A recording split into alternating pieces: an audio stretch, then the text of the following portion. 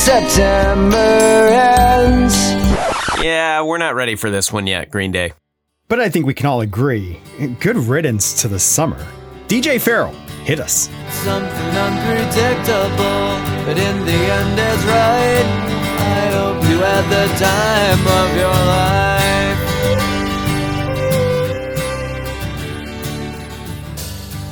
Howdy, friends, and welcome to the very last day of August. Thanks for stopping by for this Thursday edition of your Pinpoint Podcast. From Max Crawford, I am Shel Winkley.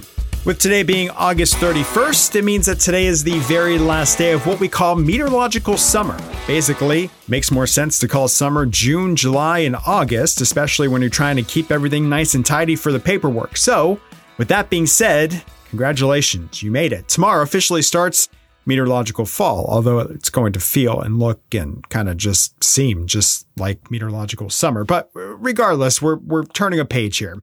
Tomorrow on the PinPod, we will talk about all the records that we have shattered, broken, and taken here in this meteorological summer.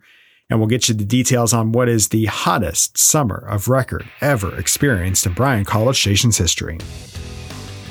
I'm sweating already, Shel. Thank you. Hey, the past couple mornings have been pretty decent, right? Well, it kind of looks like we're going to keep that going at least through Saturday before really muggier air returns to finish out the Labor Day weekend. What does that mean for your afternoons? Well, we do our best to just grin and bear it and say, well, at least it's a dry heat by Brazos Valley standards anyway. 103, the forecast high for Thursday and for Friday. And it looks more and more like at the very least in the afternoon on Saturday, we're still going to work with that somewhat drier heat. Now, that doesn't mean great news for rain chances for Saturday and probably Sunday, but heat index about 105 or so instead of about 108 plus 110.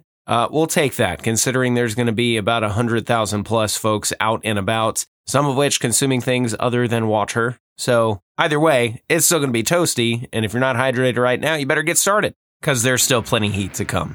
But maybe some hope for some rain. Maybe. So I think this is maybe the most interesting weather system that has come to the state of Texas this summer, mainly because it can't make any weather around the very broad flow of what was that tropical system that moved across Florida, Georgia, and the Carolinas. There's a little node that kind of gets choked off from the flow of the atmosphere, and it comes into what we call a cutoff low pressure system.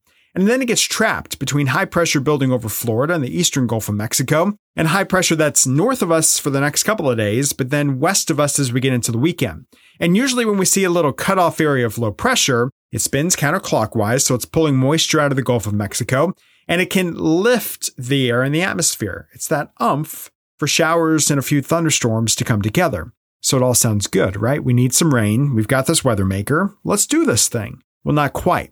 While we have the instrument to make rain, we're missing the key ingredient, which is rain-making moisture in the atmosphere. Originally, and at first, over the next couple of days, it's going to be pulling the Gulf moisture into the deep south.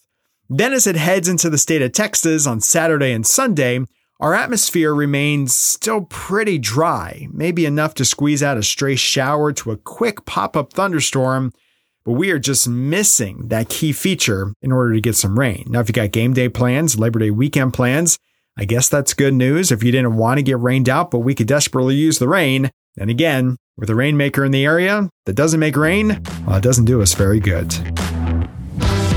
Real quick look at the tropics as Idalia starts to move off of the east coast. Franklin continues its trek to the north and to the east.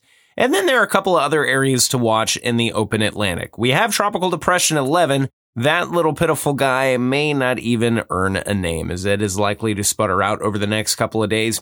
Another couple of areas of interest near that, right smack dab in the middle of the Atlantic, and another one near the Cabo Verde Islands. That's just off the coast of Africa. It is expected to move off to the north and to the west, but it is also expected to organize, likely into a tropical depression over the next about 48 hours or so, says the National Hurricane Center. So we'll keep you updated on that as it happens. Gulf of Mexico right now looking quiet of any real organized activity over the next 5-ish days, but we know that can change, and we'll of course continue to keep you updated. Hey, just a quick reminder, today is Thursday at 7 o'clock in the morning. We will get the latest drought monitor, a reminder that most of us are in level 3 out of 4, extreme drought conditions. And what we've seen so far is us leapfrogging a condition each week. Will we make it to exceptional drought?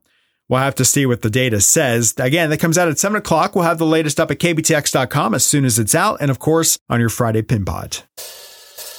All right, gang, that's going to do it for this almost Friday and last day of August edition of the PinPod. Here's to some cooler and wetter days. Eventually. We'll get there, y'all. Thanks for joining us, making us a part of your day. I'm Max Crawford, along with Shel Winkley. We'll see you next time.